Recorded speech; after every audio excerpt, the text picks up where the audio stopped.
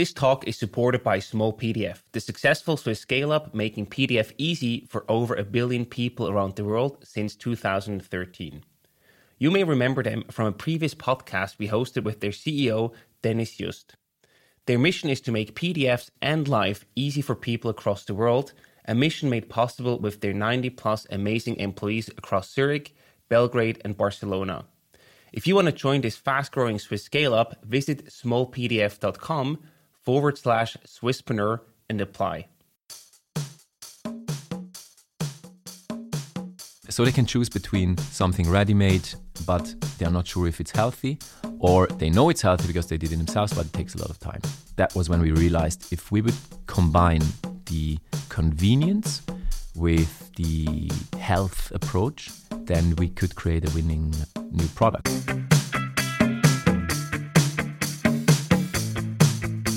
Welcome to the Swisspreneur Show, a podcast about startup stories and learnings from experienced entrepreneurs.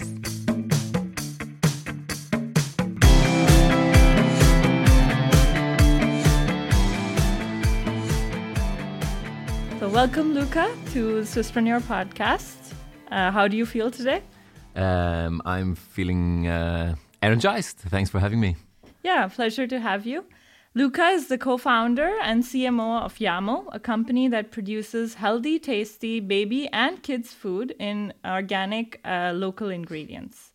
So, Luca, you studied marketing and communication at university. And how did at that time you envision your future? Were you already thinking about entrepreneurship? To be honest, not really. I imagined my career pretty similar to lots of others, graduates of any economic studies. I thought I would end up in some big, nice brand, nice big corporation in a cool marketing position or something similar. Mm-hmm. Although looking back, a lot of people have told me, it was clear that you would create something yourself, because already during university you always spoke about business ideas and business plans and things that came to your mind, how you could create a business. And the thing is, I don't really remember that. So I remember more the point that my own thoughts, of course, who were like, I need to become some manager in a big company. But things took a different path. Yeah. So it was like more that, everyone knows this from your peers that you should go and do a great job, but like inside and the way that you were behaving was different. Like, and that's what your friends remember, I guess. My friends remember really those ideas and the more the entrepreneurial side of me. Right. It's interesting that I don't really remember that myself.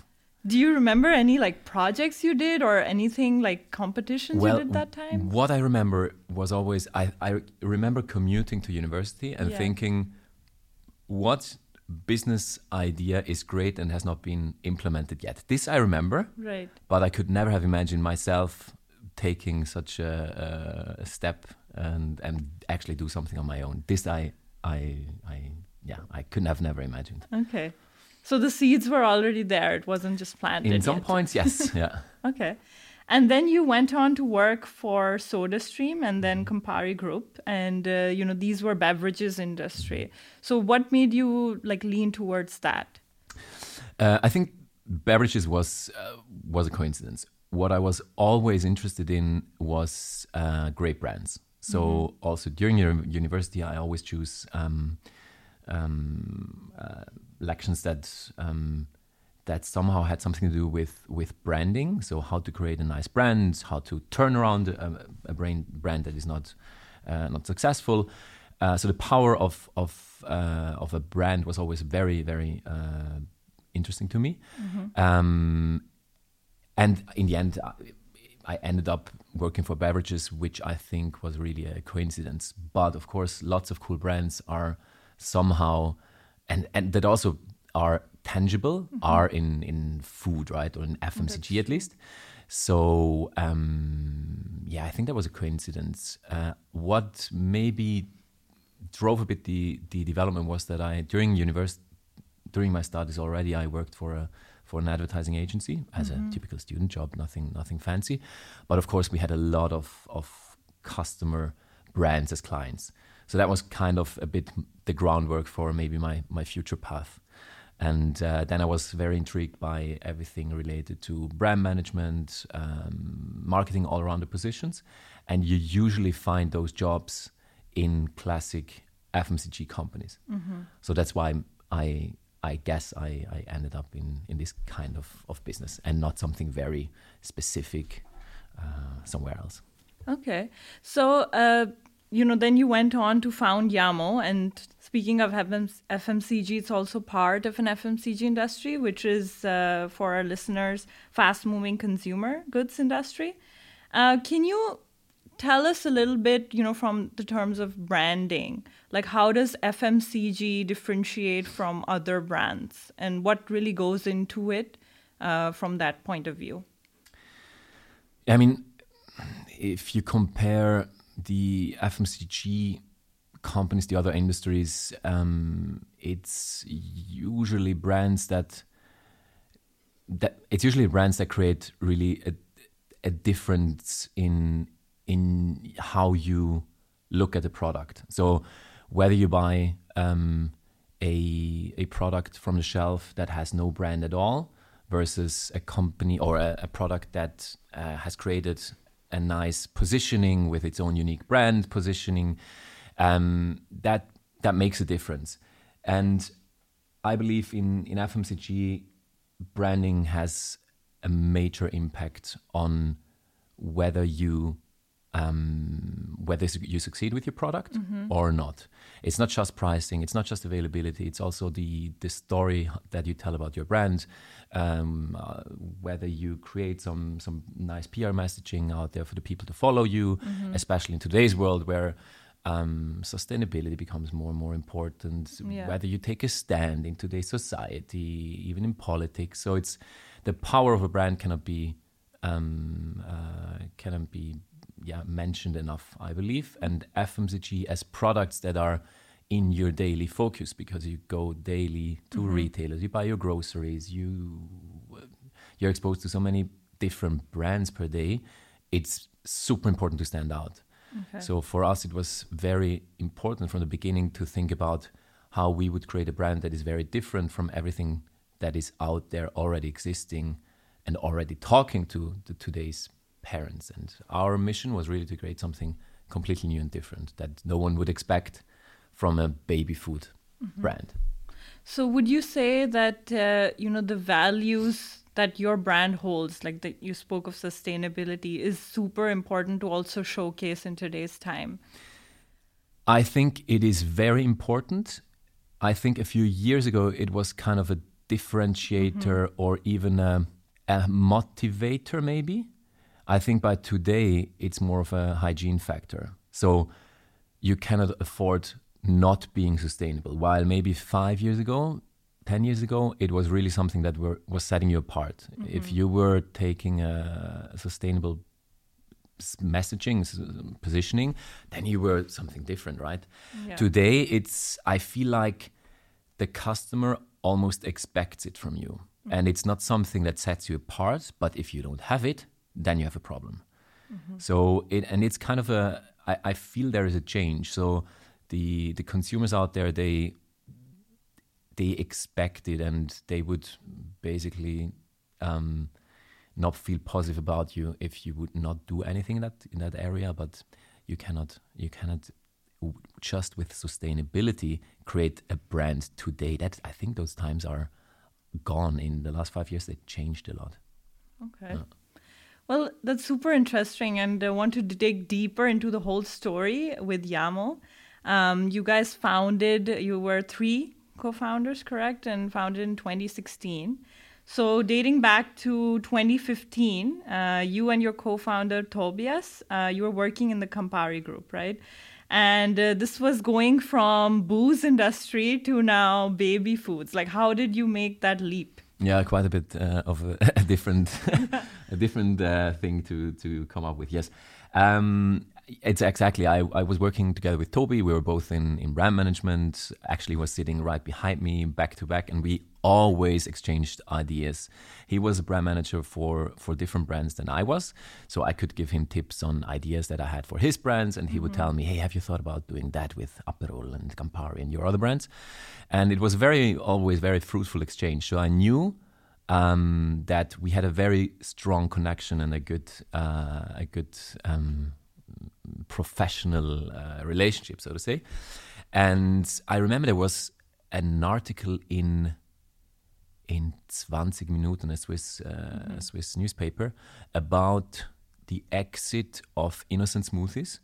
So a few founders in, I think, the UK that built the first ever smoothie startup, and then they sold it to Coke, I think, for 500 million or something. And there was an interview with the founders, and this interview was so inspiring that Toby and me, from that day on, we started really digging deeper into this topic of entrepreneurial spirit. What does it need to become an entrepreneur? It's more than just the idea. It's also the whole, the what mindset do you need to have? How are entrepreneurs different from managers? And that I think that planted a bit the seed in a much more concrete than what, like I told you before, right? There were some ideas, but I never really thought about that. And at that point, we also started exchanging ideas, like business ideas. Could that be a cool opportunity? Could that be something that would make sense? And there was actually one idea that I had back then, something with in fitness and gym, I remember, that I pitched to Toby as fun. And then I saw it a few weeks or months being communicated, actually, again in 20 Minuten from some fancy, famous Swiss sport influencer. Okay. Of course, he had not listened to my pitch, but just coincidentally, this idea that I have was done by someone else. Yeah. And I think maybe that started it all. Like, hey, there are good ideas. It's just really about, let's do it. So that was maybe a bit the beginning of when we realized, hey, there is potential to do something. Okay. And when you were digging into this whole entrepreneurial, mindset, like, did you guys do some kind of trainings as well? Yeah, I think Toby, he did a further education at the University of Lucerne, and one part of his studies were, I think, entrepreneurship. So they had a course of creating business plans, pitching to investors, etc. So everything was in there. And as part of that, he would need to come up with a business idea. I think now I would need to ask Toby again if I remember that correctly. He would need to come up with a business idea and basically then pitch it to some experts. And luckily, our idea of what would now become Yamo back then started at the same time. It's completely different now from his further education. And we then used this basic idea that we had as a start to estimate whether this could become something interesting, just based on the reaction of those entrepreneur experts in his studies. Okay. Because I saw a video of Tobia with this WI forum where I think you had mentioned to me that he did this 1 week training. Was this the one you're referring to? No, that was actually much later. That was when we already had the idea and we took the decision to start working on Yamo, basically. No, before that we really had to come up with the idea first of Yamo. And that happened because I was watching a documentary about veganism in Switzerland, in the Swiss TV, with my back then roommate. And in this TV show, they explained a lot about how the positive effects of being vegan help in your health, energy level, etc. And then I decided to go vegan for a month just to test it because I was super interested in that. So I went to the office and told Toby, hey, I'm doing this vegan month. You want to join? And him being super interested in cooking and new recipes, etc., he said, I'd like to participate as well. And so we did this vegan month. And when you change your your diet basically, suddenly, then you need to look at all of those ingredient lists on the products that you buy, because it's something new, you have no idea. So we had to look at every product that we bought very carefully. Is there anywhere anything from an animal inside an ingredient? So when you look at those ingredient lists very carefully, what you realize is a lot of daily products that you buy, even ready-made salads, etc., they contain a lot of salts, sugars, and other not super healthy ingredients. And as a joke, we said then, oh, well, do we just need to buy baby food now? Because that seems to be the only healthy food that you can get ready-made. So we went as a joke to the baby food aisle, and we realized that the products, the ready-made baby food products, were not really super, in a way, produced as we would expect for the most sensitive humans around us, for little kids, right? And that's kind of triggered something in us. So we said, hey, how can it be that those products are still, being produced like 80 years ago? There is the natural vitamins are gone due to the cooking process. Then they add again vitamins in there so that there is something in the products. The colors is just mostly brownish, although the ingredients should be green and red and, a bit fresh. So a lot of questions. And then we called Jose, our today third co-founder, and asked him, hey, dude, do you know anything about that how they are produced? And is there a better way how to produce those things? And then he said, well, yes, there is, but just no one dares to do it because the market is owned by the big players. But in the US, there are already a few startups doing that. So we found that out. Then we started talking a bit. We then talked to lots of parents to find out how they feed their kids. And it was then when we realized, okay, there is a real market opportunity here, because parents, at the one side, they care for really nutritious, healthy recipes that usually they find only when they do it themselves, when they cook the products themselves, or the baby food, I mean. But that takes a lot of time. The other solution is you go to a retail shelf and you buy it from the store. But then parents told us they are not really trusting those products because they don't really know what is inside. The ingredient list is too long. There are chemical things in it that they don't trust. So they can choose between something ready-made, but they're not sure if it's healthy, or they know it's healthy because they did it themselves, but it takes a lot of time. And then that was when we realized if we would combine the convenience with the health approach of like homemade, then we could create a winning new product or new category. And that's how we ended up starting Yamo. And that was the idea of our pitch at I think a startup competition in Lucerne where we won first place just with a business idea. And based on that, we got then this 1 week mentorship program of this entrepreneur. Okay. Yeah. Well, I mean, the baby food market is, billions of dollars market worldwide. There's so many products out there. So though you were differentiating yourself because you were using healthier ingredients, how easy or difficult was it in the beginning to kind of, put your product out there and compete with these other products?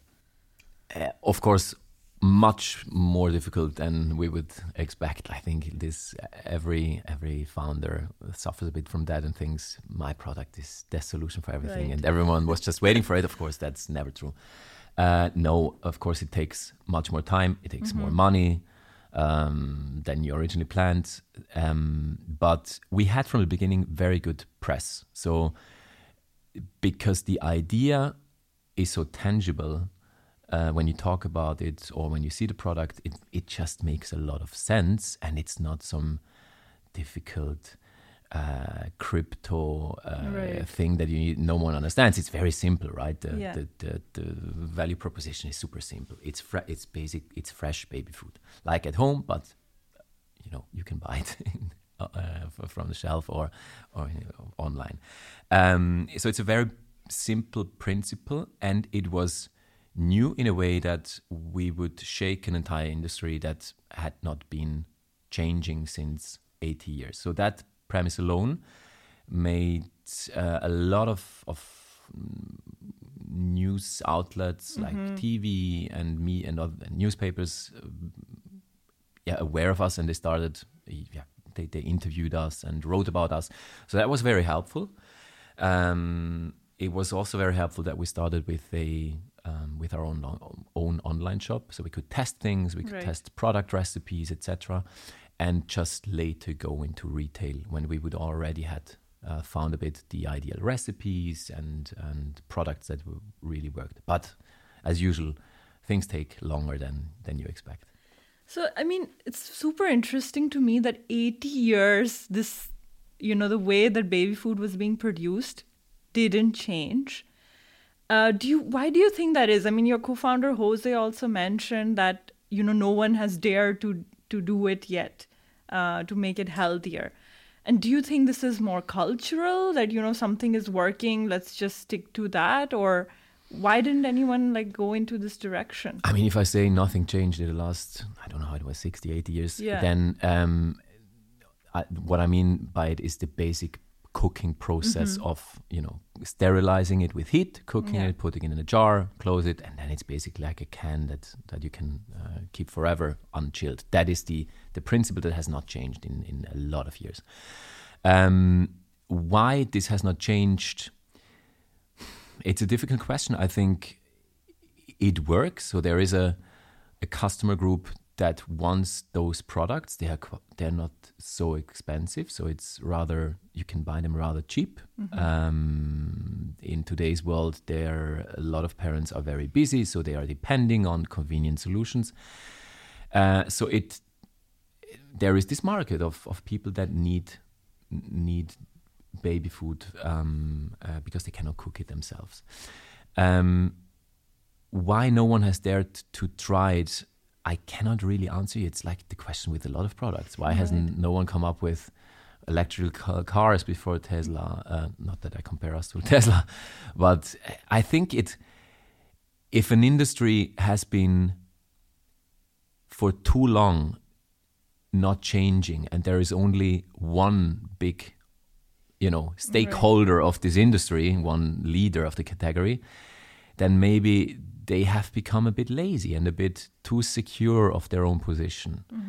And I mean, you see that often in lots of other industries, right? That the category leader becomes a bit lazy and not really... why change something that works? That really works, right? Exactly. And then it needs someone fresh needs to come with new ideas to shake it up, maybe. Okay.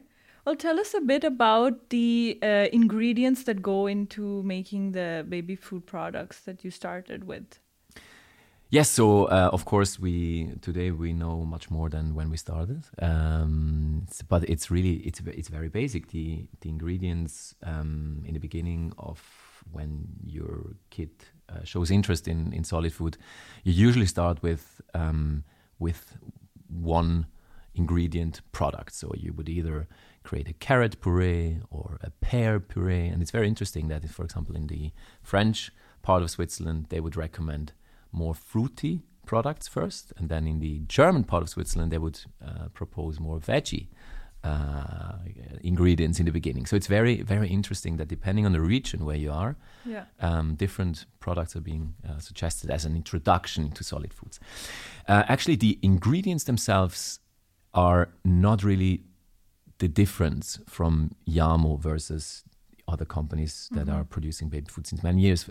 What really differentiates us is the approach to the production technology. So what we do is we don't heat the products up with a lot of heat like the old companies do. They would heat up the products and the cooking process.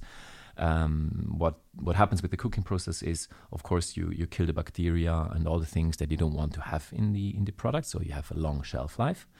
But what happens as well with heat is a few good things are gone as well, like heat sensitive nutrients and vitamins, like vitamin C is, for example, heat sensitive. If you cook a product up 120 degrees, then vitamin C is gone. So that's why they need to add vitamin C afterwards again, so that it is not a product without any vitamins. And that just for us did not really make a lot of sense. So that's why we looked at other production technologies, and we found this high pressure processing technology that was still, when we started in Switzerland, not really known. There was only one machine in all Switzerland. Now there are a bit more. And the promise of this machine is basically that you can create a product with 2-3 months of shelf life, but when you open it, it's always as fresh as you would just mix it at home with your own ingredients and just eat it from that moment. So the freshness is there, the vitamins are in there, the colors, it looks like freshly created. And the magic happens with pressure instead of heat. So you can kill bacteria and all of those things that you want in the product also with pressure instead of heat, because bacteria are animals, so they get destroyed with high pressure. And this high pressure machine, we were the first company to use that in Europe for baby food. Usually it's being used for other purees or soups, even a few meat like sausages that contain a lot of water are good applications for high pressure. And the good thing is that, let's say, the bad things are being eliminated from the products, while the good things, the vitamins, the fresh taste, the colors, this stays in the product. Okay. And that was how we created this new category in Europe. So considering that, these machines, you said, were they readily available in Switzerland? How difficult was it for you to produce everything? It was one production company in Switzerland had such a machine. Okay. So for us, there was not a lot of choice. We just started with this production partner. And but soon they would become a bit too small for us. And we then switched to a German production partner because they could just scale with us better. Okay. And but it's also not, you cannot Google it, right? Who has a high pressure processing machine, because it's something that really is out there online. So we needed to enlarge our network quite a bit and talk to many different production people to find out who in Europe owns such machines, because there are not really a lot. And how did this affect your pricing? So you were doing all of this, healthy process of food production, trying to use also really good ingredients, organic and local ingredients. How did that affect the pricing that you had of the products, and how did it compare to the other options that were there in the market? Yes, of course. We, with the production technology that we use, there is more manual work involved, and it's not as standardized as all the other ways of how you can cook products. Also, we use we always use organic ingredients, super fresh, etc., etc. So the product itself is more expensive. Our ambition is to be anywhere of 20-30% more expensive than the competition. We need to ask for higher prices because otherwise it's just not working.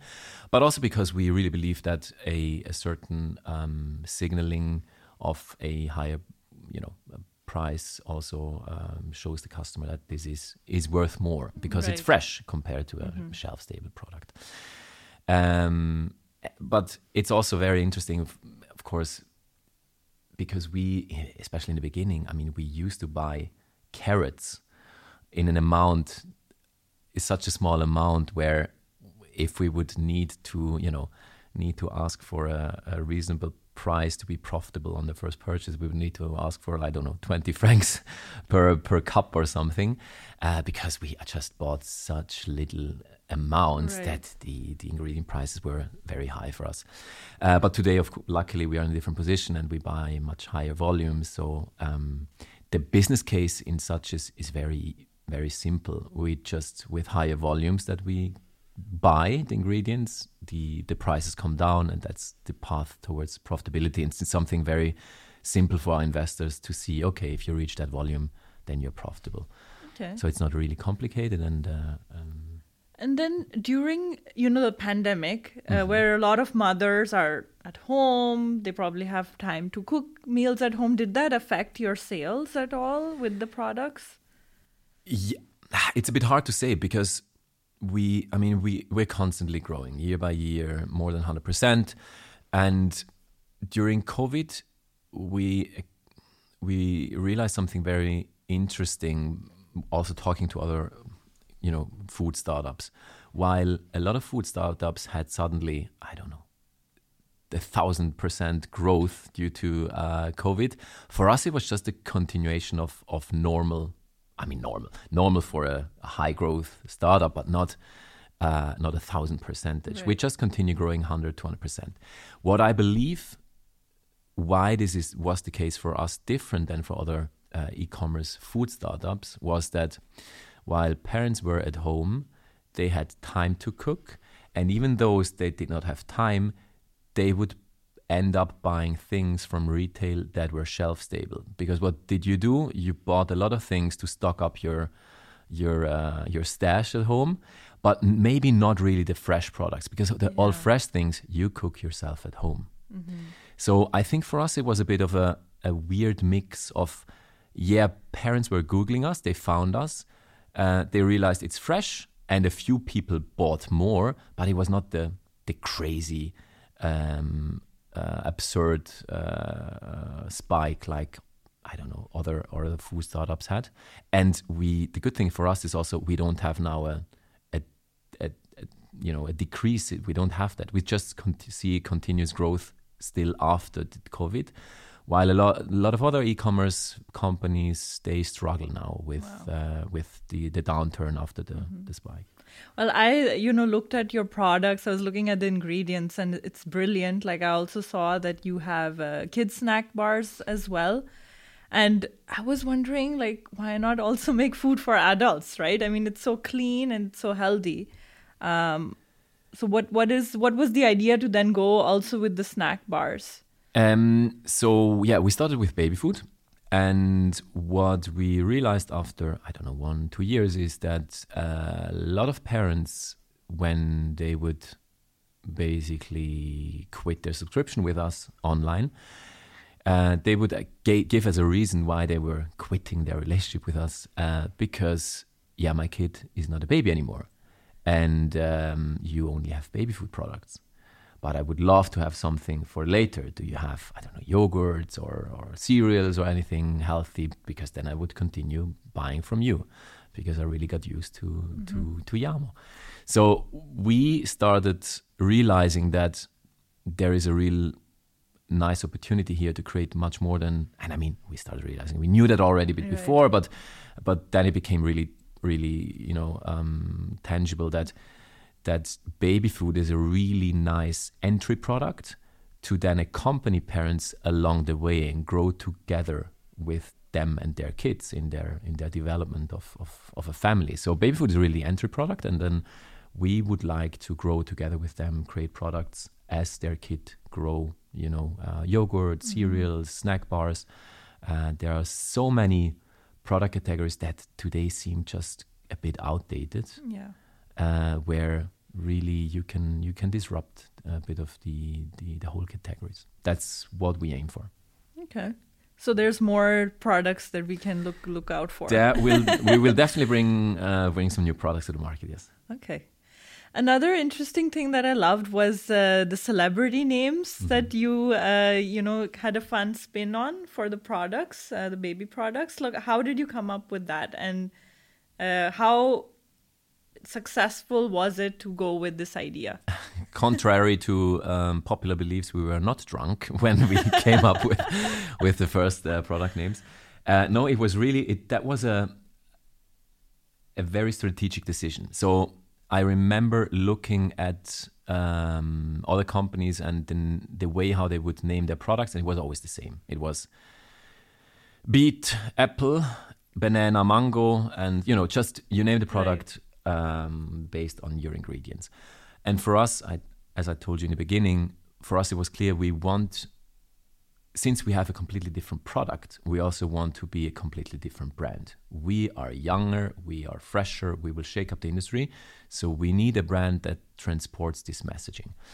And a product naming is a nice, it seems like a little part of the brand, but if you do it right, every little part can become something really nice that people talk about. Definitely. So we thought to ourselves, okay, who is really looking at the products, or in our case, it's you have a consumer, which is the baby, and you have the customer, which is the parent, and it's two completely different audiences, right? For the baby, it just needs to taste nice, but for the parent, it needs to look nice, it needs to show trust, signaling healthy, etc. And we try to create a packaging and that would communicate that. But then we said on top of that, it would really be nice if they would just have a little nice surprise when parents walk by the thousands of different products, and we would stand out with a little Easter egg on the product packaging that makes them smile. So we said, all right, those parents, they are, let's say 25 to 35. They are in our age. What are things that remind them of a good time growing up? And it was those pop cultural parts of our past, like the 90s, the early 2000s. It's the things we grew up with. It's Britney Spears, the first pop songs that we listened to, the Backstreet Boys and all of those things. Also movies. And that's when we said, okay, would it be a cool idea to create a mix of the ingredients with people and pop cultural elements that every one of us knows from the past and reminds us of something nice. And then we had a few super cool ideas in the beginning, like Mango No. 5 and in Banana Jones, that just created a lot of positive feedback, and a lot of people would tell us, hey, this is just awesome, you guys are so funny, blah blah blah.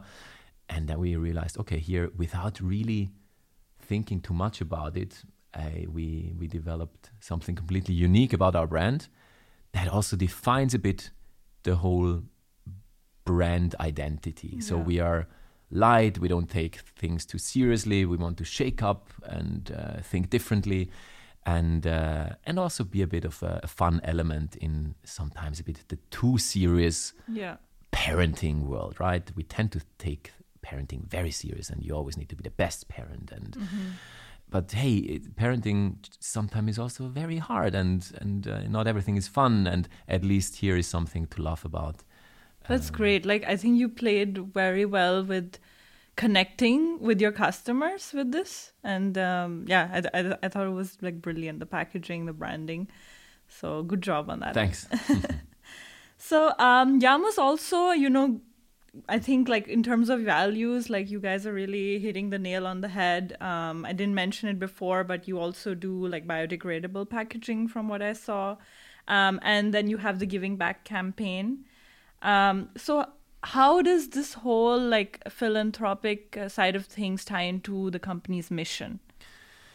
It was something that we defined from the very first moment, that if we do this, we want to give something back, because we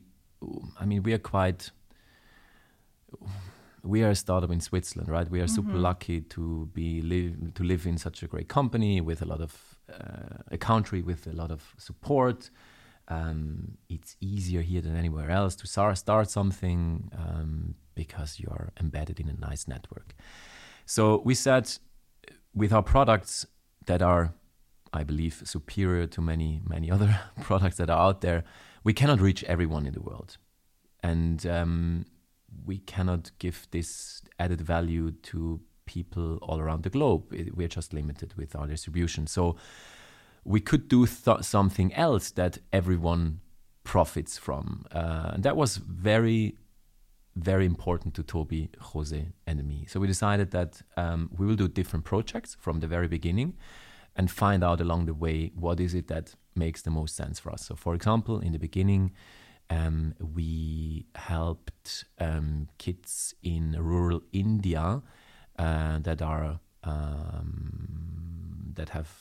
don't have the best nutrition because they cannot afford food, they are malnourished, etc. So we would, for every product that we sold, we would, I think, if I remember correctly, we would gift one meal to a kid in rural India with a partner that was Welthungerhilfe, so the World Hunger Help. Unluckily, due to COVID, this program was stopped by the Welthungerhilfe because they could not access rural India anymore. Okay. So we had to find a something new that we would want to support. And by then we had also grown a bit already. And we realized that there are a few sides of our packaging that we can really create a much better solution than what is today out there. So, for example, we have today, as you mentioned, biodegradable snack bar foil. So instead of plastic, we use a cellulose material that you can literally put in soil, and it dissolves in 180 days, becomes soil. But there are a few products that we have where this is not possible today. For example, the pouches, they are still plastic. You can recycle them, but you cannot, biodegradable is not possible yet today. So we are still dependent on plastic. And now it's something that we need to do, but we would like, of course, to do something else. And actually, we are working on a project where we might become the first company in Europe to actually have biodegradable pouches, but it's still a bit look in the future. So we said, okay, what could we do to solve this, let's say, this a bit dilemma that we are adding plastic to the food industry. So we teamed up with another company and said, okay, we would like for every product that we sell to take plastic out of the environment. Plastic that has nothing to do with us, but plastic that is already in the environment, and help this company take out plastic. So what we do today is, for every product that Yamo sells, we collect one plastic bottle out of oceans, rivers, and environment all around the world, which is something that is super nice. And it also, I think it's a nice message for parents knowing, okay, I bought this box, 20 products. That means I just took out 20 plastic bottles of somewhere in the world. I did something more than just feeding my kids. And I like the tone of it. It's really nice to hear that, to have this kind of conscious approach, that even though you are producing food for the masses, but you're trying to offset whatever damage there might be done. And I don't think that this will be the last thing there. We're doing many more things, but that's something that we defined from the very early on, that this would be part of our brand identity. Very to cool. give something back. Well, maybe another podcast episode is going to wait for the new things that come up later. So tell me a bit as well about, how hard was it to get through all the regulations, the food regulations that are there, especially in Switzerland and with baby food? Yes. So luckily that was not my problem, that was Jose's problem. Okay. But yeah, I just talked to him about it. And the thing is that the product that we created was such a novelty, so new, that for a lot of aspects there were no regulations really. It's really weird. We had to basically find similar product categories and then look at existing baby products and regulation, and then talk to lawyers and other experts to find out which regulations could apply to this new product category that just does not exist yet. There is no fresh baby food out in the market with this technology. So we said I guess the best thing to do would be we just take the hardest regulation that exists, which is baby formula, so like the milk alternatives basically for kids, and then apply this to the solid food for kids. So what we do now is we take food regulations, for example, for certain ingredients that are on the level of the most regulated product, which is which is formula, and then apply it to our products. Okay. And it's quite interesting because I still remember when we first talked about it, that while there is a regulation, of course, for certain ingredients, you cannot go over a certain threshold of for example, nitrat. I don't know what's called in English. Nitrate? Yeah, maybe it's nitrate. Yeah, okay, just the same. Yeah. So for a baby food product, there is a threshold of, I don't know, I say now something 20 milligrams or something, that you cannot go higher. And that's, of course, super important. But then for let's say this is in carrots, right? So if we have a carrot for our products in our ingredient list that has more than 20 milligrams of nitrate, I'm just saying something now, then that we could not use. Now, the same carrot in Coop or Migros, they don't have those thresholds, or they are much higher.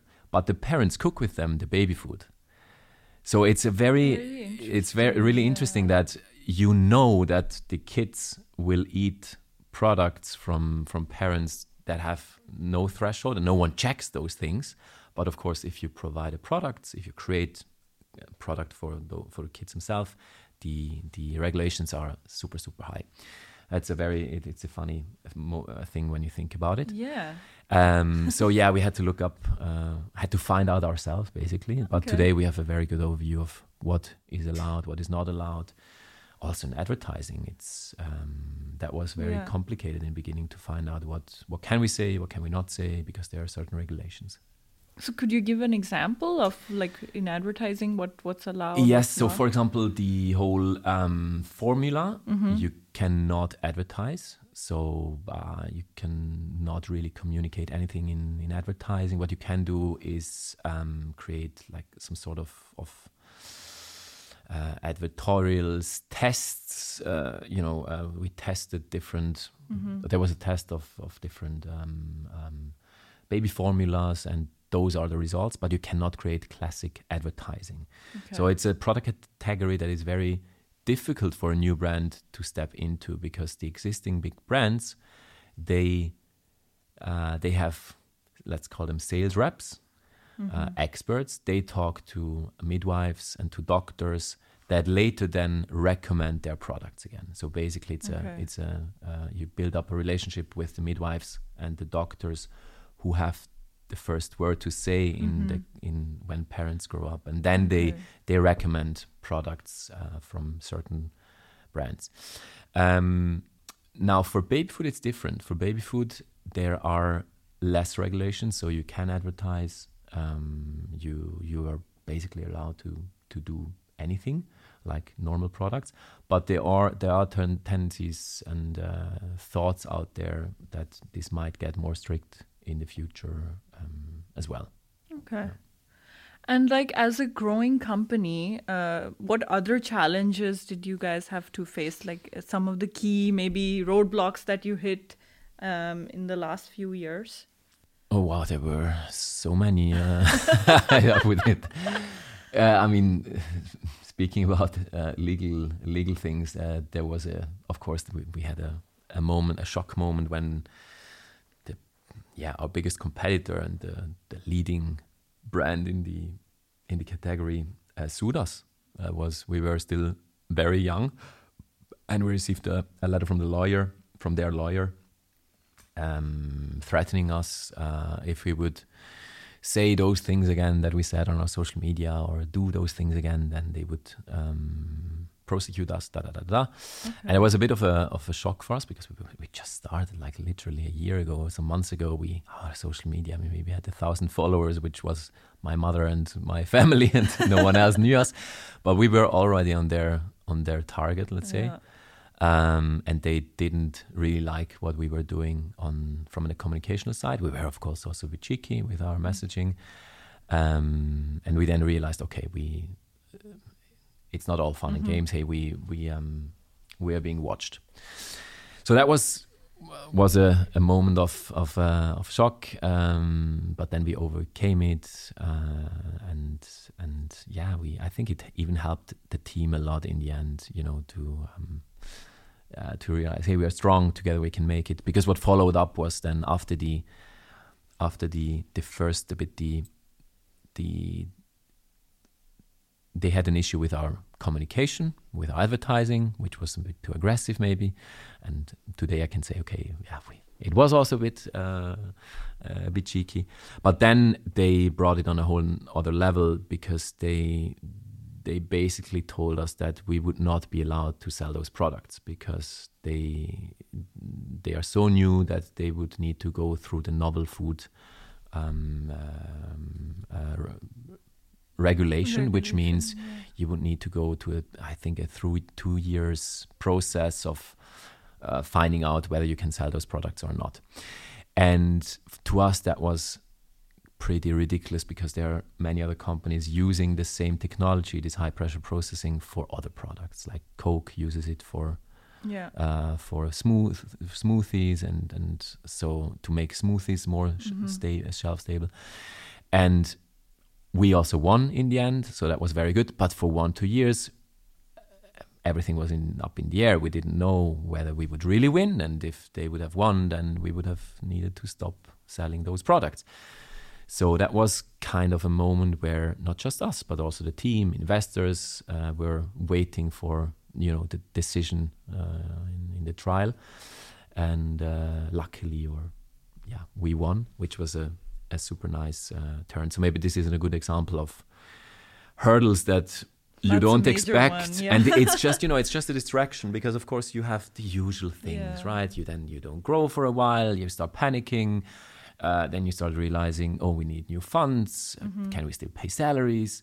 The usual founders' problems. But then on top, you have this topic of, can we still sell our products in 5 months from now? Or are we done and need to shut down the company? Lucky for us, we did not have to. We won. We even made a nice PR story out of it. So all good. Okay. So it paid back later. A lot, because we made it public what happened, that a big competitor sued us in a not so nice way. Yeah. And we got just positive feedback by press and also social media today is so quick to answer. So we had a lot of actually transition from their social media channel followership to us, and a lot of people said, so I'm Team Yamo now. Those guys are much cooler than the big old companies. So that was very good. I think we established then a bit the challenger brand vibe in the category. That's great that you came out of this, and I think like having the honesty, integrity with which you guys work is what in the end shows to everyone and helps to pull through, right? Yeah, and I think it's also something that whenever I talk today to founders that really just started, and when they say, hey, okay, are there any things that you can tell me that I need to watch out for? It's like, I could tell you a million things. The thing is, there is always the unknown. No one of us would have expected that suddenly in year 2 or 3, we would need to block 50 to 100,000 of lawyer costs because the biggest brand in the world in baby food decides to sue you, to kill you, basically. Yeah. So you just don't know that, and you never expect this to happen. But those things happen, and you just need to be always a bit calculating with a worst case scenario. Also in terms of money that you put beside for things like that, because it just happens. Definitely. You'd also mentioned earlier that your biggest competitor was like mother's or father's home cooked food. And now you're telling me this story. So like, who are at present, your biggest competitors? It's super difficult to say because we play in so many different categories. Right. So we play in the baby food category, which is a very important part of the business. And there I would really say that for us, it's really the parents that cook themselves are kind of our competitors. And then there is one big company that owns of the sold products in retail. They have like a 70% market share. They are in Germany, a big German brand. Then their main business is baby food. If you then look at the older kids, into the yogurts and the milk drinks, where we today have nice products, then of course it's the big dairy companies.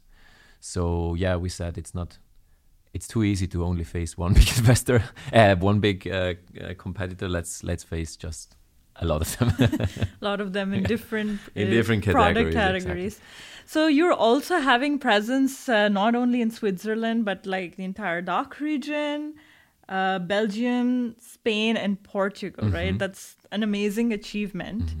And that also brings me to the question that how did you guys go on to expand? Like, what was the critical point that made you expand to other countries? And I mean, then you have to also understand, the culture, the food culture, what resonates with the people in these countries. So how was that from the branding point of view? Yes, so the first expansion from Switzerland to Germany and Austria was really just, since we have the same language, since it's the same geographical region, it just made a lot of sense to test those markets as well. Although I must say today that there are differences. Of course, buying power is not as strong as in Switzerland, so that brings a bit of complexity. But still, it's the same language, which makes things easier. And most businesses that are being started in Switzerland, then they just go to Germany. It's just 8 times bigger or something, so it makes a lot of sense. Although today I'm not sure if I would do Germany again. Because when it comes to food, in Germany there is still this mentality of it's better if it's cheaper a bit. So, I mean, in general, right? There are always different customer segments. So for a product like ours, maybe there would exist better markets than Germany in Europe, like UK or France, maybe even. But due to the geographical region, it made a lot of sense in the beginning, and we just did it. It was not, no crazy year of strategy planning. And, it was really, I remember that because I did it myself. I called up some influencers that I found online. We did a bit of a social media strategy, and then we just tested it. What would happen if we do it? And it's working. So back then it was really just let's do it instead of thinking about it long.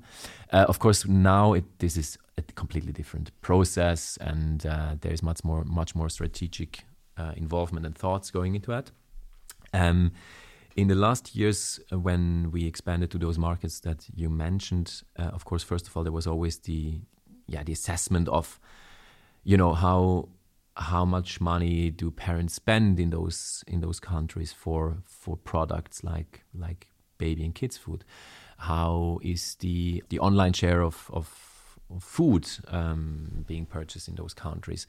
How is the in general online behavior? So a lot of more analysis than back then. We are working today with a distribution partner for the outside DACH markets, which helped us a lot. It's a distribution company that also distributes products in Europe for other big brands like Oatly, for example, and we benefit a lot from those very known and nice products that are also shaking up existing industries. So it's a bit of the same concept, but of course we're smaller. That they can bring into those retailers that they anyway talk to about Oatly and other products, and then they can come offer products for kids as well with those retailers, and that's working very well. So we have a lot of retail partnerships now in those markets. That because those retailers, they found out about the products from, be it in media, press, they would call us up, then we would make the first connection, and then at some point we hand it over to our distribution partner, and that works very smoothly. Yeah. So it seems like PR and media played a really pivotal role in your business development, right? And so how much, for our fellow founder listeners, what percentage would you say of the budget do you guys spend on marketing and PR side of things? Yeah, it's a good question. I think in the beginning, I would invest almost everything.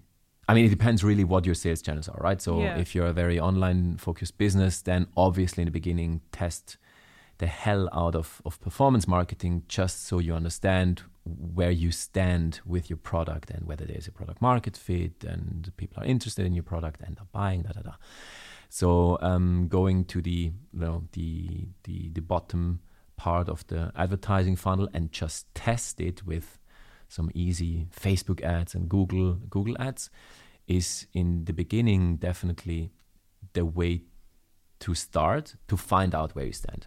Right. But then I think I would invest from very early on into PR, because I think in the beginning you have a nice story to tell.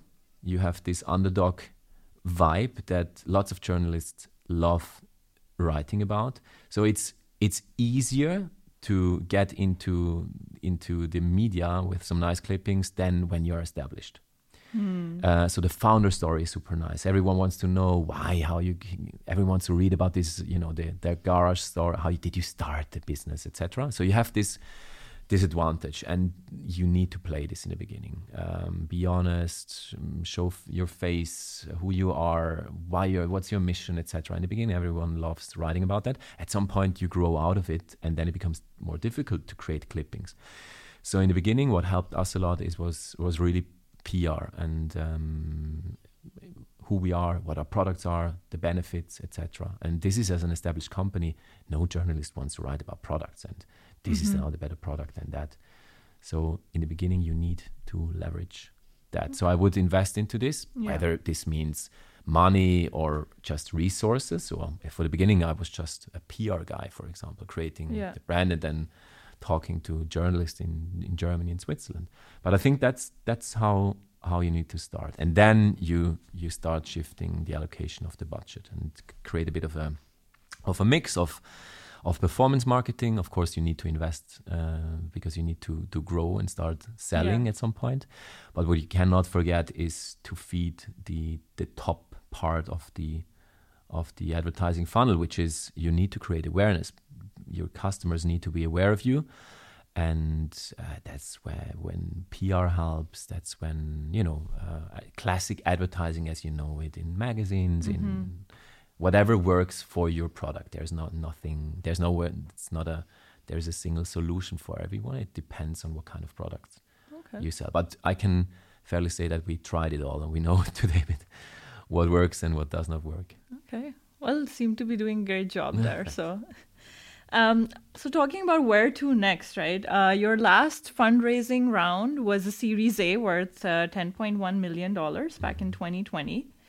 And when can we hear about the next one? We are actually fundraising right now. Okay. We are raising our Series B. I cannot say anything yet, but it's looking good. And I think we will announce definitely something in the next couple of weeks and months. Wow. But yes, we will. We took our time to use the money in a good way of the Series A, expand into new countries, create new product offerings, and that's also how we would like to use the money of the Series B to enlarge our product portfolio and go into new markets and strengthen the core of our business. So how has the experience been, or right now is, with fundraising, considering also the financial crisis going on at the moment, and compared to how it was when you did your previous round? Yeah, it's not fun. No, what I think for us, I mean, I know what you would like to hear, because there has been a crazy shift of change of how investors and startups look at valuations of their company, how much they raise, what's the basis of defining a valuation of the company, etc. So I feel like in 1.5, 2 years, everything changed. So in the past we saw and always in different areas than in what we were in. I think food has always been very normal and very humble in terms of valuations and multiples, what is being paid for a company versus what they earn per year, what they make in revenue. In other areas like fintech, deep tech, everything much more technical, software, SaaS companies. In the past, and when I talk about in the past, I mean 2 years ago, right? There have been some really crazy things going on. So I think it's actually today is a bit a trend back to normal. Although, of course, for the companies involved, it's a tragedy what happened, because suddenly their companies are being valued just half of 2 years ago, although they are still growing. But I think it just has gotten to a more reasonable point than 2 years ago. A company makes 1 million of revenue cannot be worth 100 million or more. It's just ridiculous. So the bubble has kind of bursted. I think the bubble has bursted a bit. In food and in consumer goods, there has never been really this bubble. Of course, there have also been paid money for companies that maybe should not exist at all, because they just don't add any value to category. But we have never been in a crazy bubble like the deep, like the tech things. So I think for us it was more normal. But of course it has gotten more difficult to raise money, just because everyone is afraid of what is going to happen next. What's the move of the crazy guy in Russia? Does he decide to do something very crazy? Well, where are we going with inflation? People are scared to pay, money for higher priced food or other consumer goods, because they don't know if they can pay the electricity bill. So there are lots of different thoughts going on that, of course, also we as a company to take into consideration now, thinking about the next months and maybe even years. Yeah. And in terms of like your team size, like how big are you guys now? We are around 40 people, 45, and are based in Zug. Okay. So everyone operates from there for all the regions as well? Yes, exactly. So we have a nice office in right next to the train station of Zug. Of course, since COVID, we as well are more flexible with home office, so we don't ask for people to come to the office all the time. We have actually we meet always Tuesday to Thursdays in the office, which is I really like the exchange. In the office, then the creative exchange happen, and then Monday and Friday we always focus on non-meetings, and you really do the rest of the work that needs to be done. Okay. But I'm super happy that we have a nice office and can exchange with 40 people. Nice. And what about you, Luca? What's next for you? I hope I can still contribute to Yamo for many years to come and support my teams. So I'm responsible not just for marketing. I'm also with me are the D2C business. So from the web shop to then commercialize? What is the business model behind our direct to consumer business? The revenue. So there are quite a lot of responsibilities on my shoulders, but I have a very supportive, nice team that it's really a pleasure working together, and I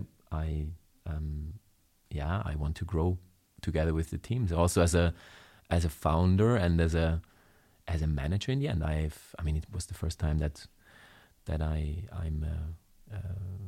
lead people, and it's a nice experience to grow together with the company, also as a human, or as your career basically. You learn new things every day, and it's super exciting.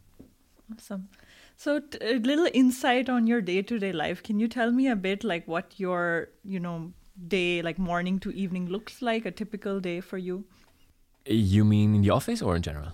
In general, maybe you can tell me about office day to begin with, like when you wake up, what you do until the evening time. So I really tried to wake up early at 6 o'clock, because I realized that the only chance to do sports for me is in the morning, because in the evening I'm way too tired after coming home from work late. I'm too tired. So what I need to do is to force myself to wake up early, 6 o'clock, and then go to the gym.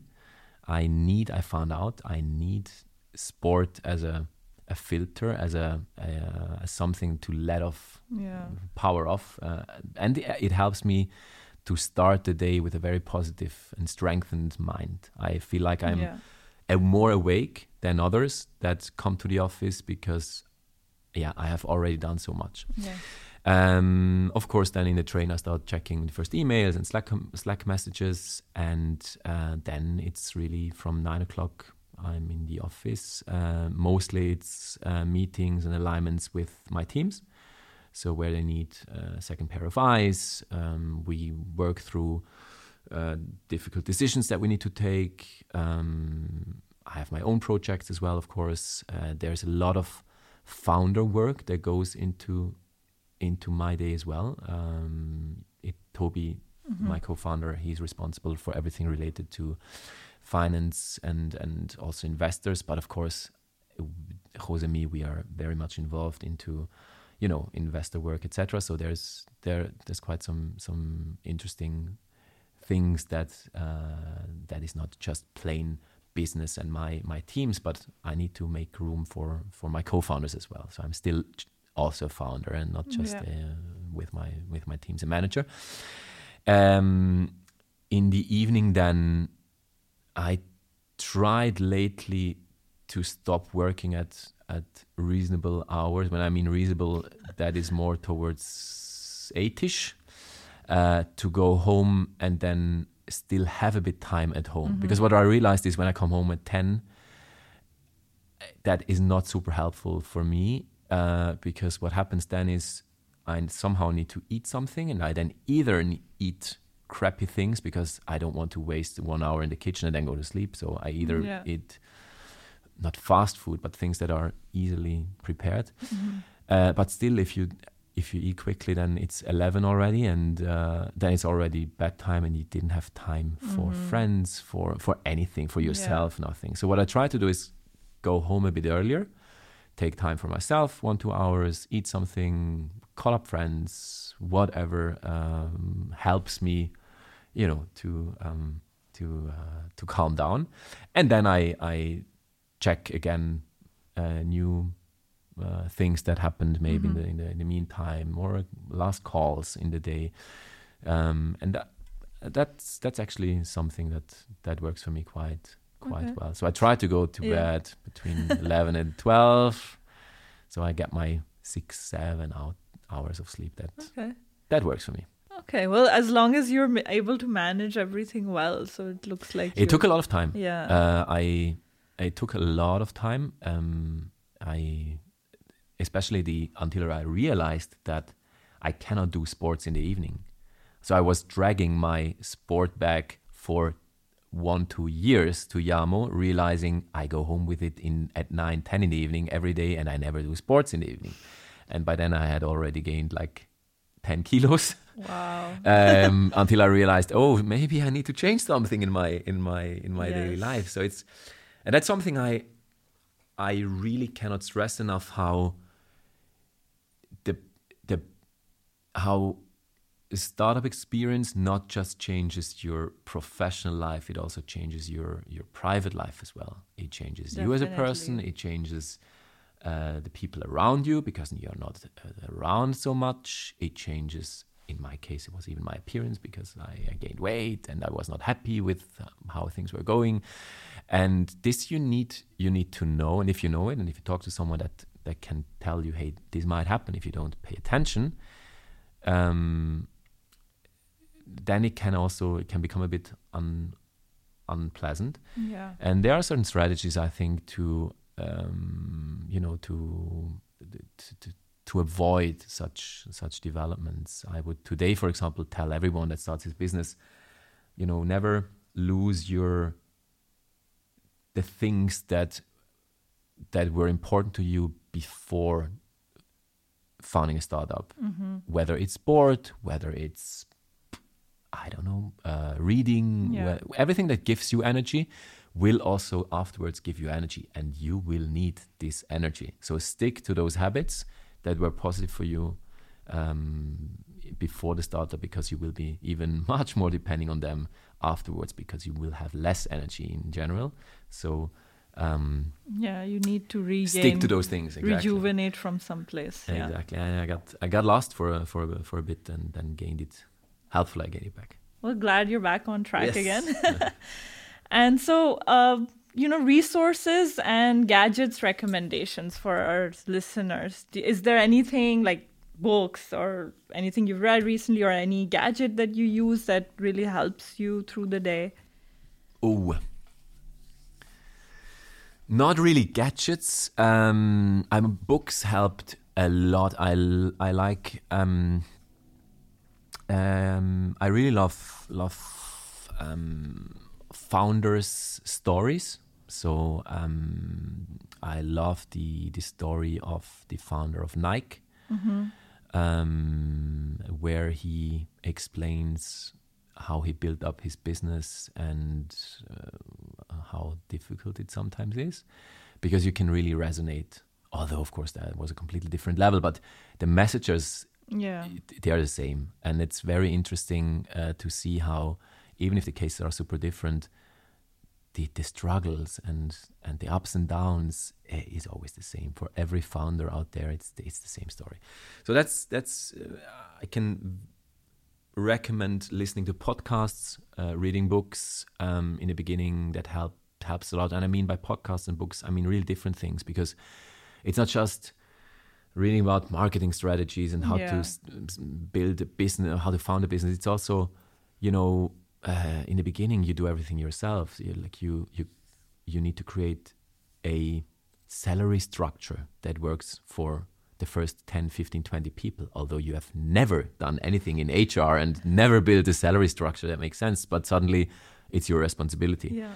So what we would do is listen to podcasts in HR, talking to HR people, asking other startups. So I can recommend this exchange a lot. And then for us, super important was the right software that helped making process simpler. So I can really recommend project management software like Asana, where you don't need to keep your little notice on things I need to do today and write it by hand on a piece of paper, but it's everything is more connected. You can send tasks to your friends. You have the perfect overview of everything. It made our life so much easier using the right software. We use Slack for communication instead of emails. That helped a lot. Oh yeah, definitely. Slack's a game changer. Yes, Yeah. and there's so much nice software that helps to structure your day a bit better, and you don't get lost in inefficient work. Yeah. Gadgets, I don't know. Maybe you know something that you can help me with. I mean, it's your story. So if you don't use gadgets, that's fine. You don't have to be... There's good recommendations, though. Thanks for that. So now we come to our last segment of the episode, which is rapid fire questions. Just a few of them. So first one, team player or lone wolf? Team player. If you could rewrite one mistake in your life, which would it be? Oh my God. Stopping sport back then. That was a big mistake. I would rewrite today. Okay. Where would you be now if it wasn't for Yamo? I guess I would be in a big FMCG company somewhere in a marketing position in middle management.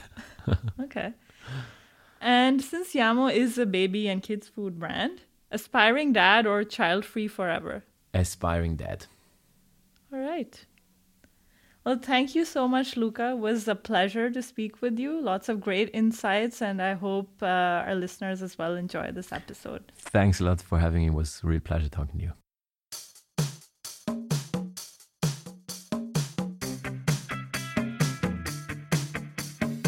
We hope you enjoyed today's episode.